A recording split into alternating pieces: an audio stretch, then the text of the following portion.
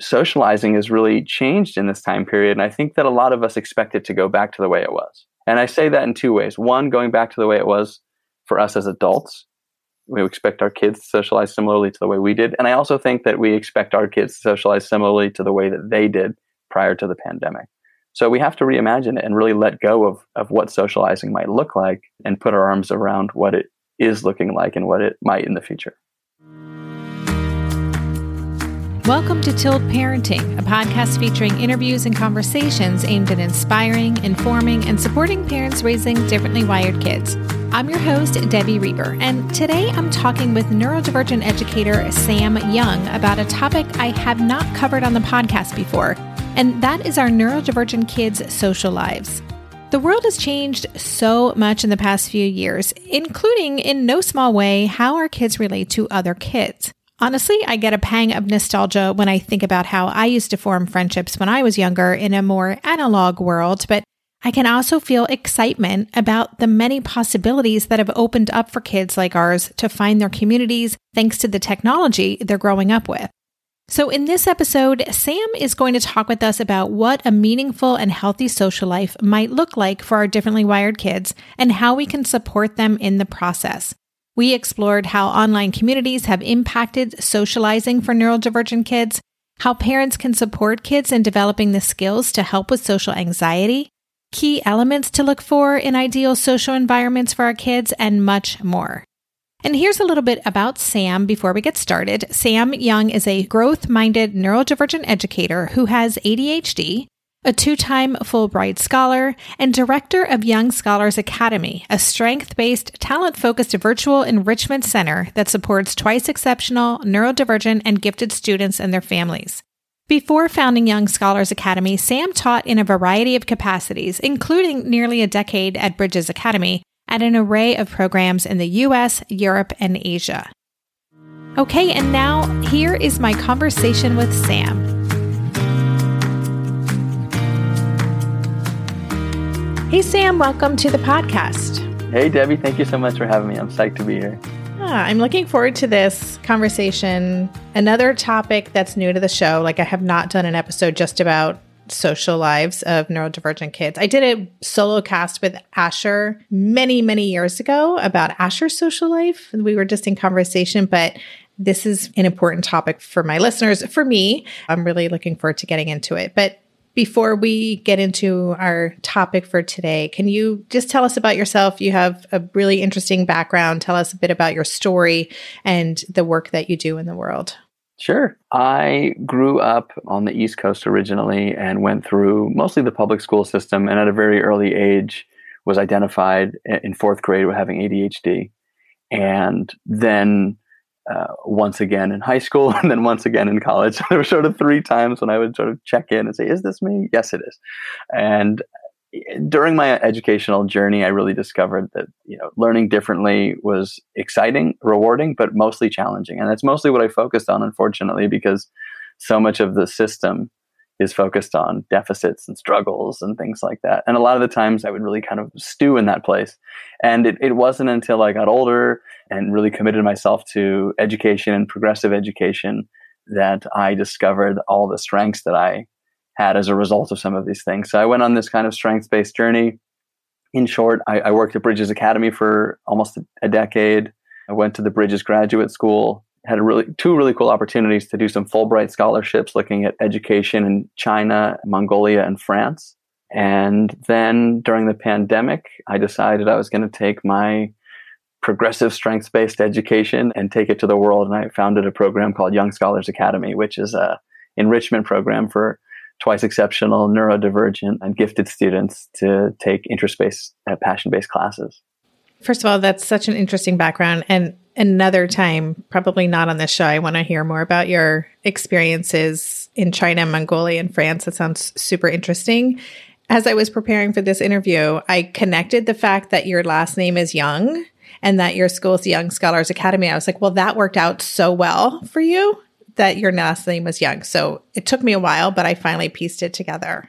I think a lot of people don't realize that. And I didn't realize this. So of course, yes, this is my last name, right? Young. And I thought, Young Scholars Academy is this perfect name. I created the LLC, started the business, and then I went online. And of course, Davidson has Young Scholars program, and it's like this massive, reputable program. And my first couple emails that I'm getting from like new clients, hey, are you connected? And I was like, I didn't even know that was a thing. In hindsight, maybe it wasn't the move, but I thought it was so cute with my name, so I did it. It is. It works. It totally works. I would love if you could tell us a little bit more about Young Scholars Academy. It's something that you created because of needs that you saw weren't being met, and I'm sure it's going to be of interest to my listeners. So can you tell us a little bit about how that works and who specifically it's for? Yeah, absolutely. The idea behind Young Scholars Academy is really like saving education through strengths-based and interest-based learning. So a lot of students like my younger self are steeped in that space of going to school, being told, where they're struggling, or just seeing where they're struggling. Like for me, it was reading. Anytime I had to read a book, I would get tripped up in the grammar and the syntax, and I couldn't see past certain things, and I'd get up and use the bathroom. I realized if I used the bathroom for 5 minutes in every class, I'd miss 40 minutes a day. So I became like the master at kind of finding little shortcuts through school. And I realized after being at Bridges for some time that what we were doing at Bridges was really special. And there needed to be a virtual version of that. There needed to be a space where students all over the world could come together. People were reaching out to me and saying very early on, hey, we live in Nevada. Hey, we live in Colorado. Is there a way that you can do this? And it became apparent that so many students are in places where they're struggling and not having their brilliant strengths, their curiosity, their imaginations put on display and celebrated. And B, age was holding a lot of people back. You have a kid at 10 years old who's graduate level rationale reasoning, should be in a speech and debate program developing those, but they're being held back because their age, they're struggling in math. There's all these other things that feel more urgent. So I realized I need to kind of take to the internet and build a program that's after school enrichment courses that offers courses unlike anywhere else that I could find for all different ages based on interest, passion, and strength. So for example, like cryptocurrency investing or entrepreneurship for 12-year-olds, things that are just, I didn't really find them. And I just decided, well, I'm just going to build them because I know this population, I know twice exceptional students so well, and I know that they'll thrive here. And then it just kind of started growing and people would ask for a class. And if I could get enough interest, I'd build it. And then now we have 8 different teachers. We're offering, I think, 34 classes a week. And it's wildly exciting. That is so cool. I'm having a little bit of, I don't know if it's FOMO because I can't do it now, but watching what is developed over the past 6-10 years. And I homeschooled my kid for 6 years. And gosh, what I wouldn't have done to have had access to the Young Scholars Academy back then, because there just wasn't that much available. And it is such a need, and it's a really unique niche for the work that you're doing. So that's really cool. I'm jealous of the kids who get to do it today, that my kid didn't get to do it. I get an email a day like that. And I had a mom reach out to me yesterday, actually. And she's like, I wish we found, her son's 14. I wish we found you sooner. And I was like, hey, it's not so late. Like 3 hours ago, I got an email from a mom whose kid is 24. And she was really bumming out. And so I feel fortunate that we're able to serve who we are. And I do, though, Debbie, think about how I can serve families like yours too, whether it's connecting and supporting parents. And also, we ran a pilot program this year for supporting kids in college, helping twice exceptional students come together and just have a space to check in and talk about the things that are working, things that aren't working well, build executive function systems and support them. All right, we'll keep talking about that down the road. Okay, so let's get to our topic for today. We had a great conversation towards the end of 2022, and we're talking about what we could get into dialogue about. And one of the things we landed on was this idea of reimagining the social lives of our kids. And that really jumped out at me because of so many reasons. I hear so much from parents about concerns about their kids' social life or lack of a social life. We know that COVID has really complicated things, especially for neurodivergent kids. The language that you use jumped out at me: reimagine socializing. I'd like to know how you define reimagining socializing. What are we talking about here? I say reimagining because a lot of the times the deep work starts with us adults, right? Whether you're a parent, a mentor, etc. A lot of the time, we have certain expectations. Sir Ken Robinson once said, like, we've all had an education and we all have an opinion about one, right? And the same is true with socializing. We sort of expect things to go, even if they were imperfect, the way that they went for us. And a lot of the time, that's just not the case. As you mentioned, times are changing. We've just dealt with we're dealing with, arguably, a once in a century pandemic, which has stirred things up, to say the least. It's changed the way in which we experience in public groups, the way we go out, and it's caused a lot of introspection, and it's caused parents really to get a lot of firsthand data, right? I used to joke with some families that I spend more time with your kid than you do, because a lot of families are passing in breakfast, getting off to school, and then quickly catching up in the evening, and then it's off to bed.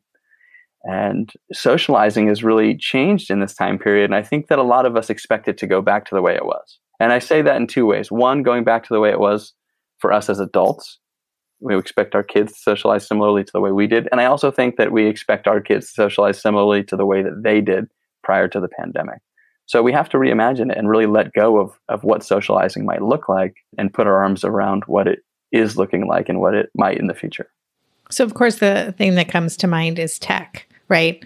That our kids' social lives are frequently, sometimes only online, which I think can be a really hard thing for a lot of parents to accept or understand. And this is something I think a lot about, this idea that, as you said, we're expecting things to look a certain way and they don't. And there's a real big resistance among parents to lean into the reality of our kids' relationship with technology, the fact that a lot of their relationships are online.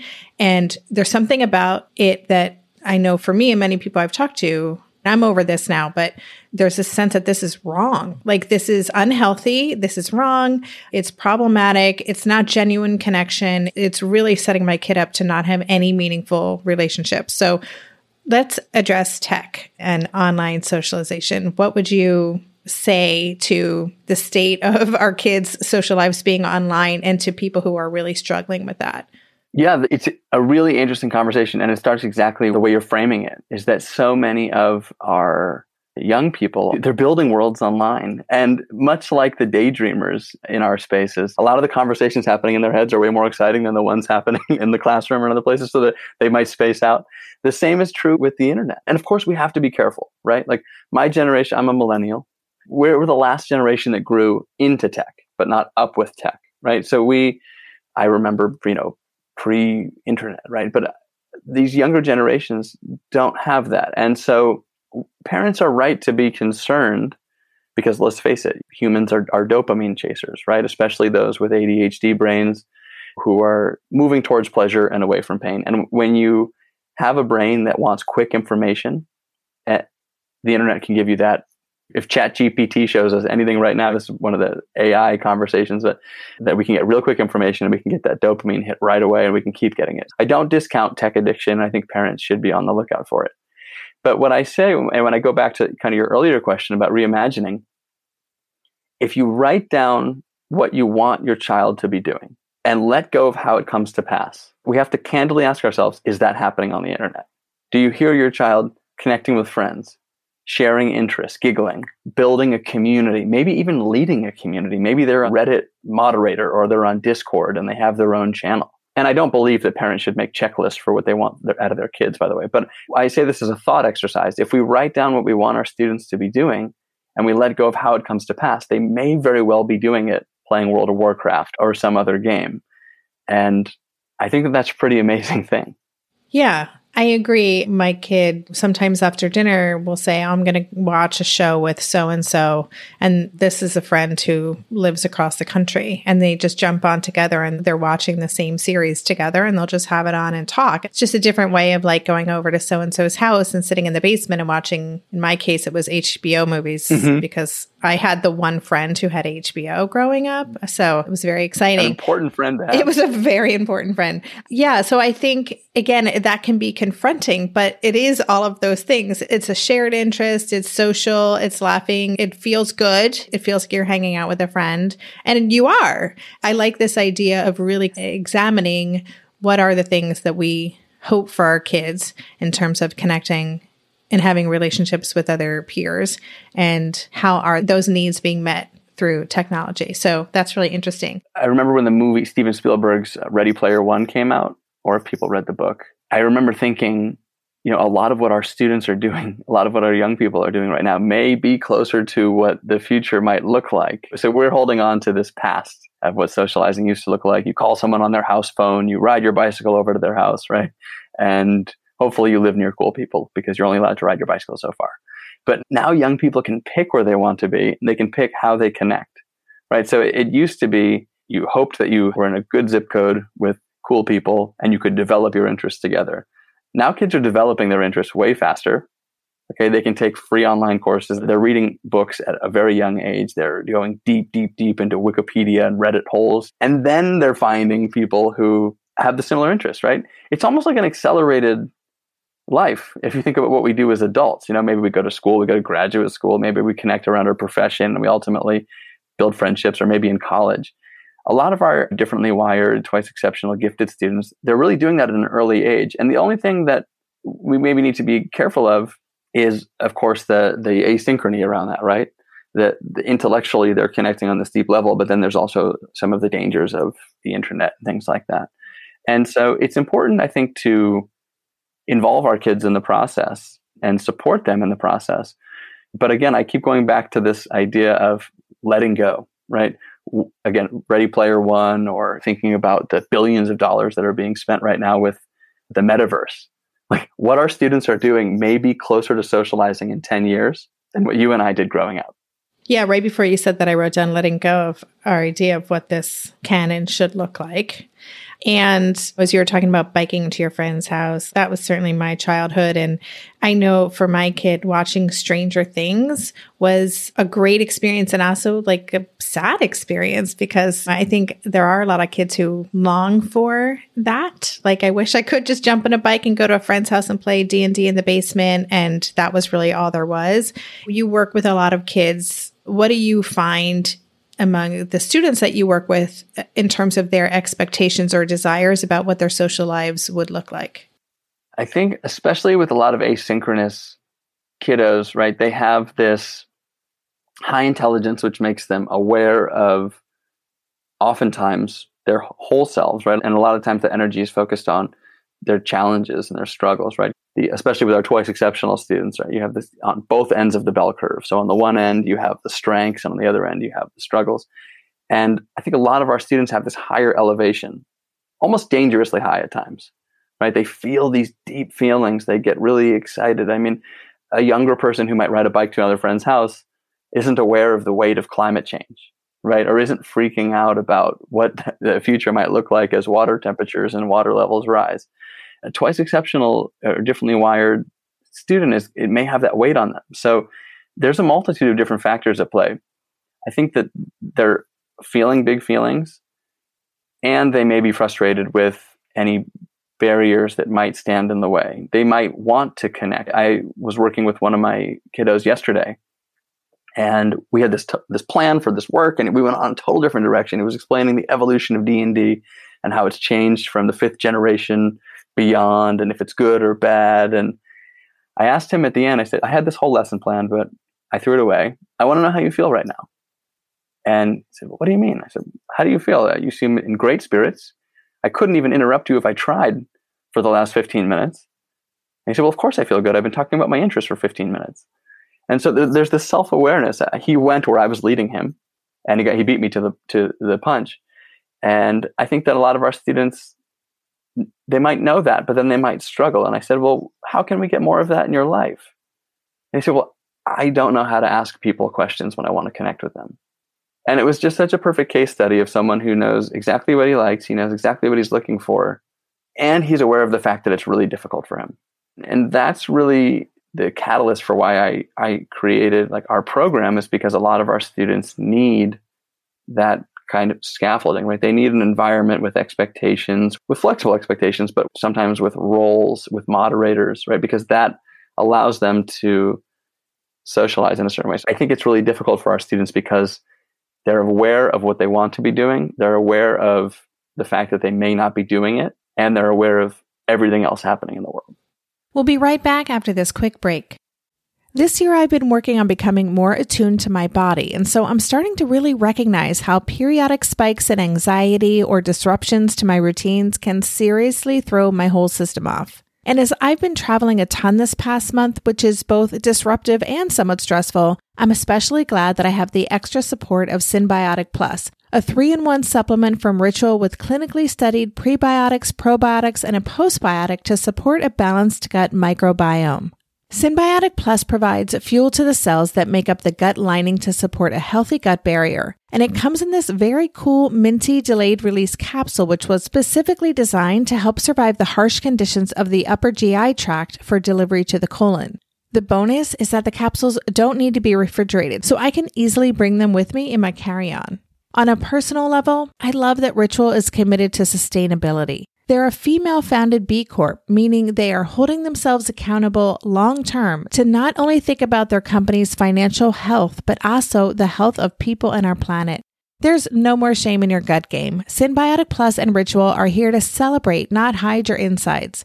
Get 25% off your first month for a limited time at ritual.com/tilt. Start Ritual or add Synbiotic Plus to your subscription today. That's ritual.com/tilt for 25% off. Hey there, it's Debbie. I love making this show and sharing conversations about how to support our awesome neurodivergent kids. I've seen how even one little insight from an interview can spark a big shift in daily life. But I know that raising complex kids can be messy and lonely. And just when we think we figured it out, something comes up that boots us right back to feeling overwhelmed and stuck. That's why I've poured everything into creating a way for parents like us navigating complex parenting journeys to join together and chart a path that feels positive, hopeful, and doable.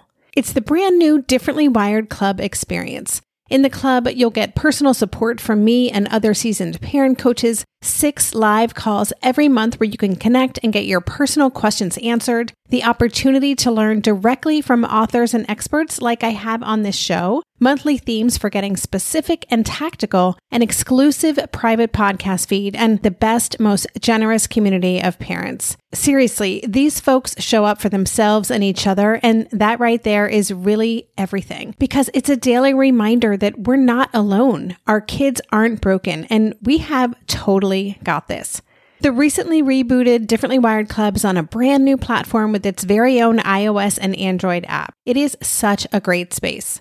However you learn, whatever your style, no matter the ages, genders, and neurodivergent profile of your children, the Differently Wired Club can help you cultivate the positive shifts you're hoping for.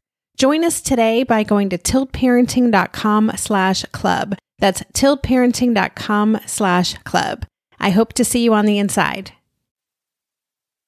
I know so many of our kids have social anxiety. I know that a lot of our neurodivergent kids may have already felt really behind socially because of the asynchronicity, because of just not connecting with peers because their interests were so different, or they're just in a different plane than a lot of their same age peers. And so then as a result of COVID, those lost years really in some ways, I think, and what I've observed has really created additional challenges for differently wired kids when it comes to their social lives. And so what you said, they know what they want, they're aware of it, they have their interests, but that anxiety piece or that, but how do I do this? That's the piece that I see as being the most challenging, especially for these kids. So you mentioned that scaffolding, and that's one of the reasons why you created Young Scholars. Do you have other ideas in terms of how parents or adults in these kids' lives can support them in building those skills? Once you find those people online and you connect, it's all good. But sometimes that initial, like, how do I get started, can be really paralyzing. I think it's incredibly difficult to do that, right? And there's a lot of trial and error that happens. And sometimes there's trauma around that trial and error, right? Families have different experiences. I talk to a lot of families who say, like, I wish we never tried this. And, oh, that was a nightmare program, but you just have to sign up. And especially families who homeschool or school at home, there's a lot of just kind of whack-a-mole. If something pops up, let's check it out. The things that I always look for are the big 4 that Susan Baum planted firmly in my head in grad school, which are strength-based, talent-focused. Can you find more spaces where your student is having room to explore their strengths, where they can really operate at a higher level? Because that's where the feel-goods are. Then they can connect with like-minded kids around those, right? Can we kind of self-select? My kid's obsessed with finance. Let's put them in a crypto class. And then can we develop their talents, right? Let's do something that's authentic. Let's do something that's real world. This isn't just a busy fill out a worksheet class. This is, hey, I want to see what your portfolio is going to look like at the end of a month. I want you to justify why you're buying these projects and so forth. The reality is that a lot of our students have these deep-seated interests, and those asynchronies make it hard for them to connect with other people. So when we're looking for a program, like the quirkier, the better. If we see the rhetoric, the language jives with the description of how we see our students, and someone else is using the same language and they're focusing on what our students do and do well or what they're curious about, and also validating the things that we're concerned about, I think those are really good signs. Some of the key elements, definitely having mentors. I always say the X and the Y axis. I'm really big on this idea that our students need to look over and around and see that there are kids just like them. And then they need to look up and see that there are adults who care for them and are also just like them. And I really feel like when you have both of those kind of vertices, you have at least the foundations for success. We can connect with peers and we can look up at someone who's been there, done that, and can help us kind of level up, if you will. Yeah, I like that. Over, around, and up. And that's something I hear from a lot of parents too, is mentorship is something I think a lot of us want for our kids. It can be tricky to find the right mentor. We were able to find one who's a former teacher that Asha really connected with, who it's actually worked out better now because they can spend all their time together online, virtually, but talking just about what Ash wants to talk about instead of trying to cram it into the beginning or end of class. And I like this idea of competency. That makes so much sense that if a child is in an environment where they feel really confident and they're in their zone of genius, they're inherently going to feel better about themselves and they'll be able to better show up for any anxiety or any other kind of unease that they might have about a social situation. So that's a really interesting reframe. I'm really curious to know your thoughts on social skills groups. This is something that many of us with differently wired kids get steered in. My kid has been in 3, and the key takeaway was, I think Asher was 8, and Asher learned how to compliment someone. I'm like, well, that's kind of a cool thing to know how to do. But I definitely have some thoughts about social skills groups in terms of what are we doing with them? What are our goals for them? And are they approaching neurodivergence in a respectful way? That's a whole other episode, but I would love to know your thoughts on social skills groups and their efficacy. You and I are very much aligned here. Social skills groups are often well-intended and can give great little formulas, great little tips and tricks and hacks and things that do help. But for the most part, I think that they come from a deficit space. So a lot of the times, social skills groups are trying to, I think that a lot of times they're in the business of fixing, right? And I think that's a dangerous space to be. And full disclosure, by the way, one of our earliest classes was a strengths-based social skills group. But it was not coming from a negative place. It was saying, I want each student to set goals. We're going to explore a bunch of different articles and look at how we can do some different tips. And I'd curated some different things, and there's some really good stuff in there. Understanding little formulas and things. Can I do like a 1, 2, 3 question follow-up, right? Little things like that can be helpful. But what I found is that for the most part, social skills groups can be challenging and often have unintended negative consequences.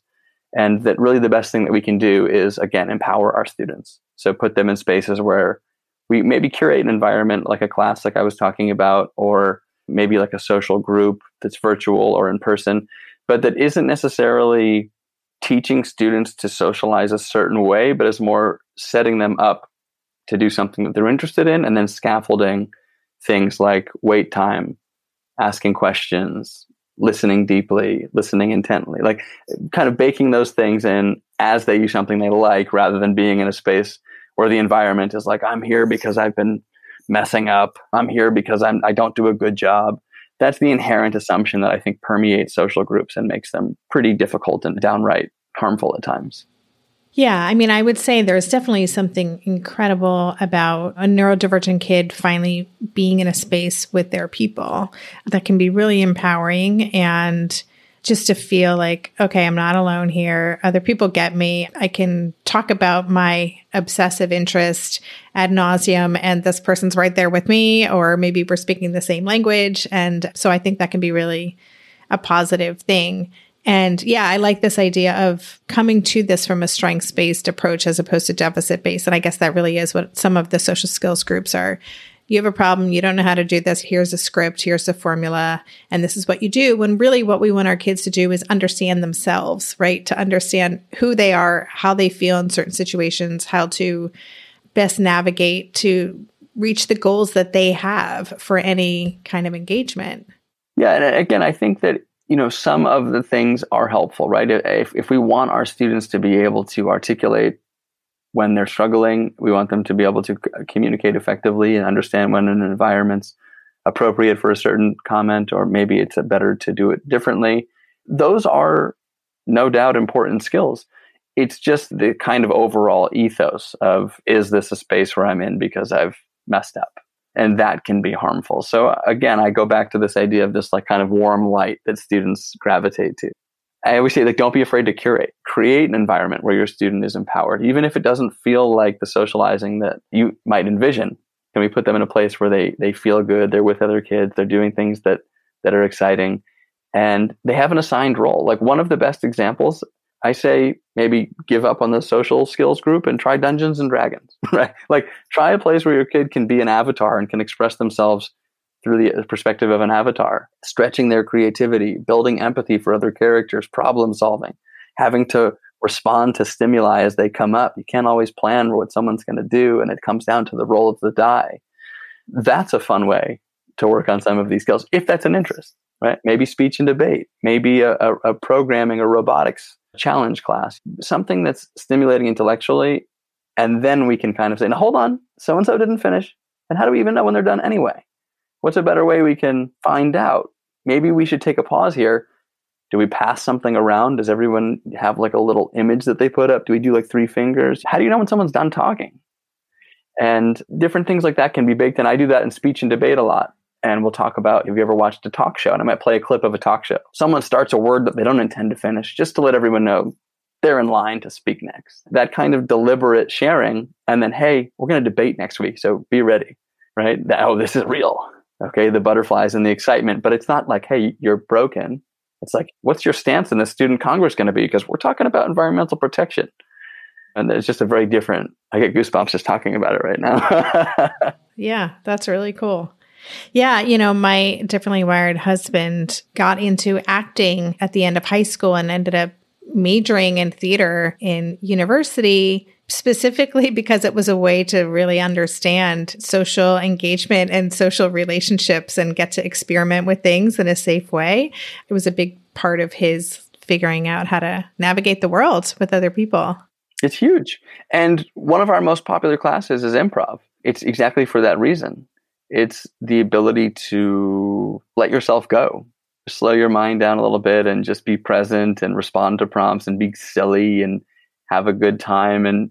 But again, it's all the things that we're talking about: turn taking, wait time, active listening. They're doing it in a role play and they're doing it in a safe way. And then they can replicate those things in real life as they get more confident. And what we've done too is, instead of social skills groups, we've created homeroom social clubs, we call them, which are exactly what I was describing. It's kind of a moderated space. We can do like icebreaker games, check-in, show and tells, like museum nights. And then the students go into breakout rooms and Zoom. So they've got like kind of a prompt, pick a photo that represents one of your happiest moments. And then they go into rooms of like 2, and then they take turns sharing their photos, and the mentor pops around the different rooms. And we do that, and we give that class to everyone who signs up for our courses, because we're trying to build the community of a school, right? And the community of a school is often like the hallways, right? It's the banter, it's the homeroom, it's the things that happen in between and around academics a lot of the time. So yes, things like your husband did, acting, improv, debate, D&D, these are all great places where you can learn the skills, but then having a place to apply them that's safe, moderated by like a neurodivergent mentor, and just kind of goofy is like this real great application that a lot of our kids really thrive with. Yeah, that's really cool. We talked in the beginning about reimagining socializing, why it's so important in the first place, and what parents may have to really do their own work around. We talked a lot about technology, and I do think that is probably one of the biggest things. Are there any other expectations that parents have that you commonly see? I know it can be really related to their own childhood, but any kind of bigger expectations that tend to get in the way of them leaning into a new way for our kids to be social? One of the things that I say that there are three kinds of parent groups.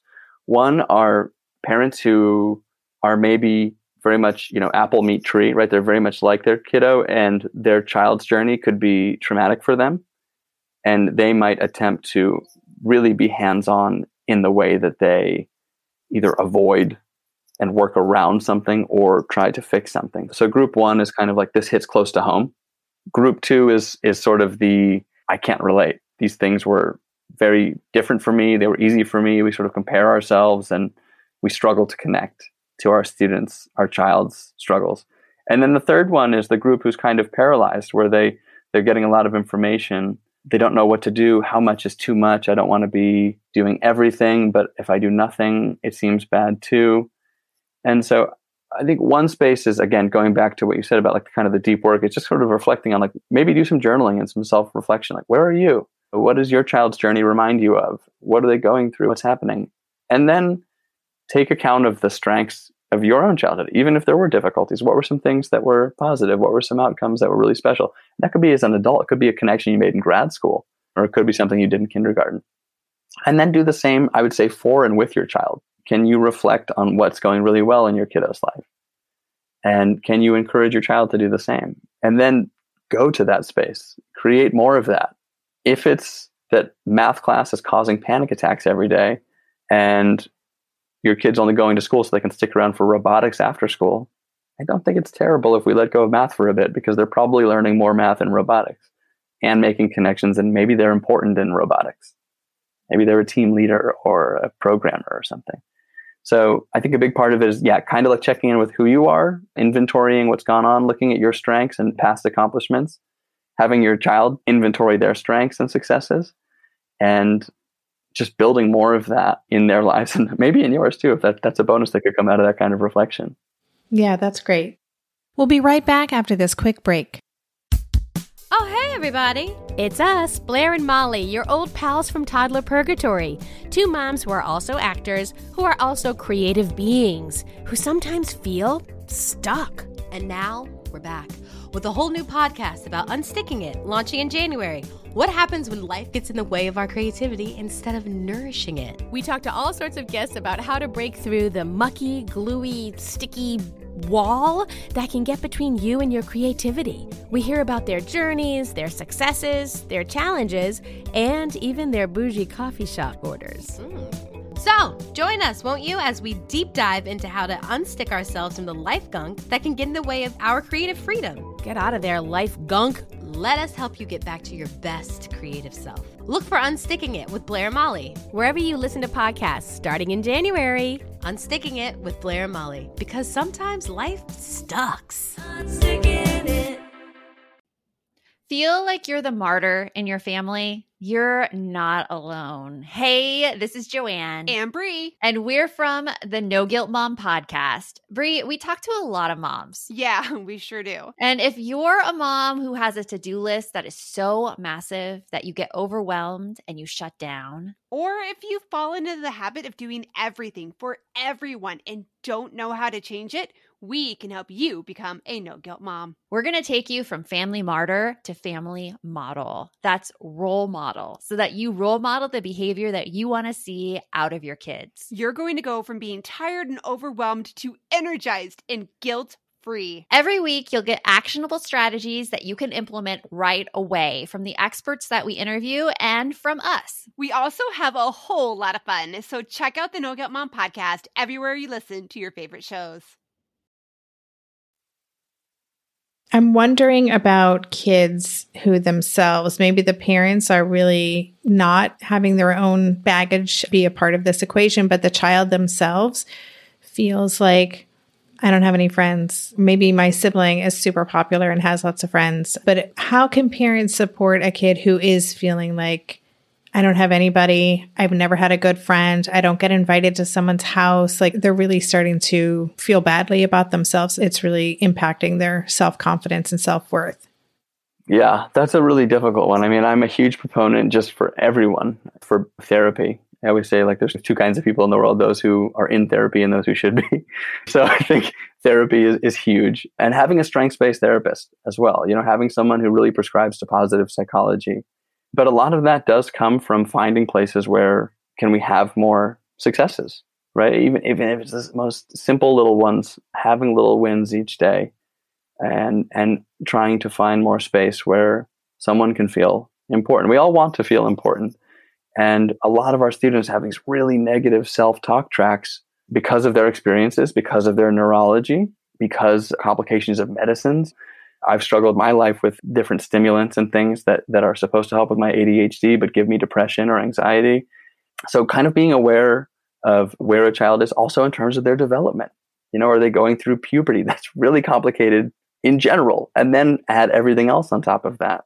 There's so much going on, and our kids are so beautifully complex. But it's important that we can hold up a light. And I'm not talking about like toxic positivity. I think there's a danger to like not having space to talk about like negative struggles and things like that. But just a space where our students can see that they matter, that they're important, that they're making a difference.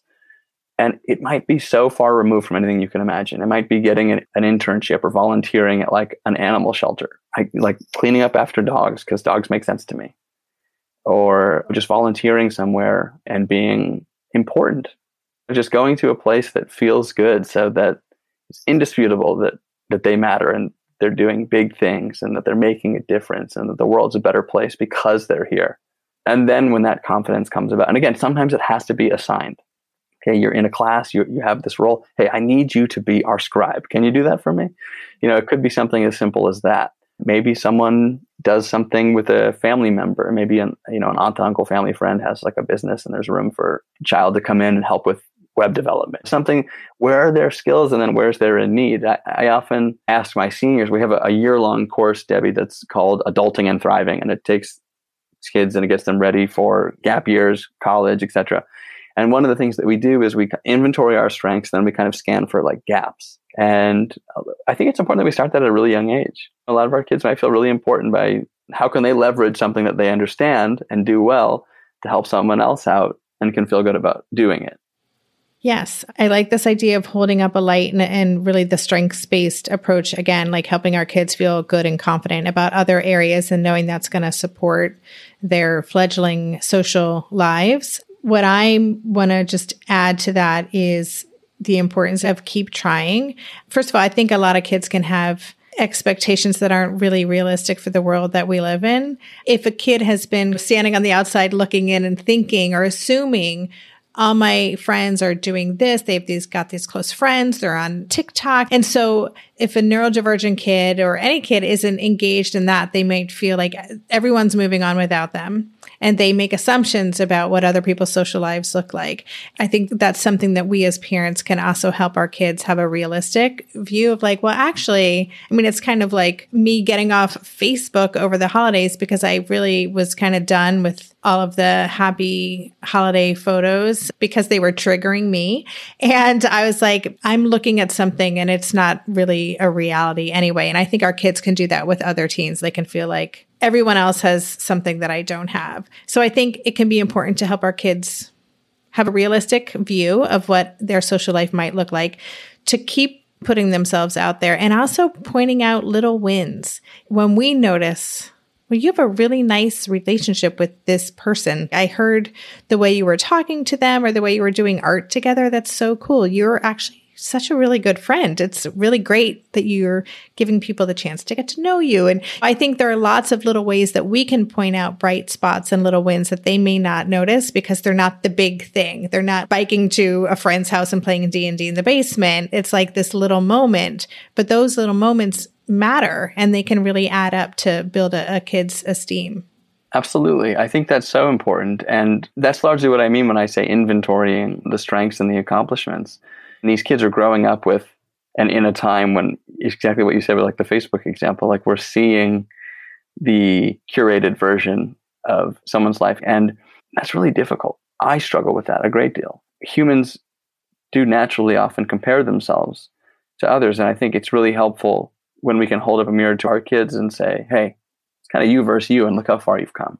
Look at the things that we were talking about a year ago, a month ago, and look how magnificent you are now. Look how much you've blossomed, and look how much more road you have ahead of you and how much more space there is to grow. And so these are great things to do. Inventory our victories and remind ourselves like how incredible we are, because so many of our kids are really service minded. Like they really do want to serve. They want to help. They want to connect, and they get down when they feel like they're not doing enough or the problems are so big. And you're so right. I think it's so important that we do that as adults. I need that reminder. Like I'm going to go forth today and keep that. And it's important that we help our students do it all the time. Yeah, that's great. Before we say goodbye, for parents who are listening who are concerned about their kids' social life or maybe lack of a social life, we've shared lots of good food for thought and things to think about. And certainly that enrichment piece and finding the like-minded groups is so important. Is there kind of one key takeaway or something you'd want parents to really keep in mind or hold close to their heart as they're navigating this and maybe being really concerned about their kids? I think a big one is, it's probably just sort of been omnipresent through everything that I've said, but it's focusing on strengths, focusing on the interest, focusing on the feel-goods, and maybe trying to build a bit of a moat, build the castle walls a little bit about a lot of the deficit-based language. Because just taking kind of like a case study, like I have a student on our very first meeting together, I said, like, tell me what your day was like today. And he's like, well, I went to school, the whole day sucked. And then I met with a ed therapist who was helping me work on things that I suck at. And then now I'm here with you. I was like, oof, what a terrible day. I was like, what have you done today to feel good about yourself? And I think that's just like a little slice of a pie. It comes from a good space, but so much of our teachers and our professionals and even our parents, they want to help, and they go to the place where the deficit is, like a little hole in the ship, and they want to just plug it. And I think the most important thing that we can do is say, okay, there's that little leak going on over there. We're going to get to that, but let's focus on propelling the ship forward. Let's focus on setting our sail out and filling it full of wind and cruising off into the sunset. And we'll just keep a mindful eye that there's a little pinhole leak over there. And if we focus on the stuff that really propels us and really kind of keep some of the negative stuff at bay, not ignore it, but focus on the feel goods, I think that we can help our students develop that positive affect and feel better about themselves so that they can do all the great things that they're destined to do. Yeah, I don't think we can hear that message enough, that reminder, even hearing you restate that. And I talk about strengths-based stuff all the time. And I'm like, I could really focus on that more right now, because having a kid who's a senior and there's a lot of moving pieces at the moment, it's hard not to focus on the things that aren't happening, but there's so much great stuff that's going on, and it's really important. So thank you for that reminder to really follow the feel good and help our kids spend a lot of time in that zone. And I think it dovetails perfectly to what you said, which is stop comparing as much. I think senior year is the perfect example. This adulting and thriving class that I have fills up every year with a wait list typically, because so many parents are so freaked out about, my kids get this off the charts IQ, but they're falling apart. And where are they going to go to school next year? What are they going to do? And not on the same timeline as your friends' kids who are maybe going to go off and do the same thing that everyone else does. They're probably going to do amazing things, but it might not be for a couple of years. It might not be right now. And it's definitely not going to be the way that you think. So let's just focus on the stuff that really matters. And when we let go of that, when we look at like our expectations of kids and our expectations of society, like we want people with deep-seated passions, big feelings, and like expert level commitment, right? But then we're like worried that they're not doing everything at a moderate level. And it's like, well, hold on one second. Like we're celebrating the champions, the people with like Joseph Renzulli, one of my favorite quotes in all of psychology is, no one cared about Picasso's ability to do math or Einstein's ability to paint. Why are schools so obsessed with having everyone do a little bit of everything? And I think it's the same with our children's journeys. Try to stop comparing them to everyone else. Easier said than done. And try to focus on what they do well and develop that space. Thank you for saying exactly what I needed to hear today, Sam. I appreciate that. Before we go, can you share where people can learn more about your work, learn more about Young Scholar Academy, and anywhere else on social that you're engaging? Yeah, so the best place would be our website, youngscholarsacademy.org. We have live courses that run every 8 weeks or so. And so we're kicking off courses every semester. And then I'm also on Facebook at YSA Enrichment and Instagram at young_scholars_academy. Awesome. Listeners, I'll have links to all of that, all the places where you can connect with Sam and Young Scholars Academy, as well as the other little things we mentioned here and there. Ready Player One, Joseph Renzulli, all of those things will be in the show notes page. Sam, thank you. This has been super interesting conversation. I think we got through most of my questions and more. So I really appreciate everything you shared today. Thank you. Thank you, Debbie. And I can't remember if I shared with you, I have a little summary of this talk with 10 different tips for socializing. So if I haven't given you that to share with your listeners, I'd be happy to do that now and we can make sure people get it. Yeah, that would be great. We'll definitely do that. Thank you. Thanks for having me. This was awesome. You've been listening to the Tilt Parenting Podcast. To go deeper into this episode, visit the extensive show notes page. For every episode, there's a dedicated page on my website with links to all the resources mentioned, a full transcript, and a podcast player with key takeaways marked so you can easily go back and re-listen to the sections you're most interested in. Just go to tiltparenting.com/podcast and select this episode. The Tilt Parenting Podcast is hosted by me, Debbie Reber, author of the book Differently Wired and the founder of Tilt Parenting. This episode was edited by Andrea Curtis Amasquita, and show notes were put together by myself, Andrea, and Lindsay McFadden. If you get a lot out of this podcast and want to help cover the cost of its production, please consider joining my Patreon campaign. On Patreon, you can sign up to make a small monthly contribution, as little as $2 a month, and it's super easy to sign up. Just go to patreon.com/tiltparenting to learn more, or click on the Patreon link on any show notes page. To follow Tilt Parenting on social media, go to @TiltParenting on Instagram and Twitter and on Facebook. Lastly, please help this podcast stay visible and easily found by the listeners who need it by subscribing and leaving a rating or a review on Apple Podcasts or wherever you listen to podcasts. Thank you so much. And that's all for this week. Stay safe, stay well, and take good care. And for more information about this podcast or any of the resources that Tilt offers, visit tiltparenting.com.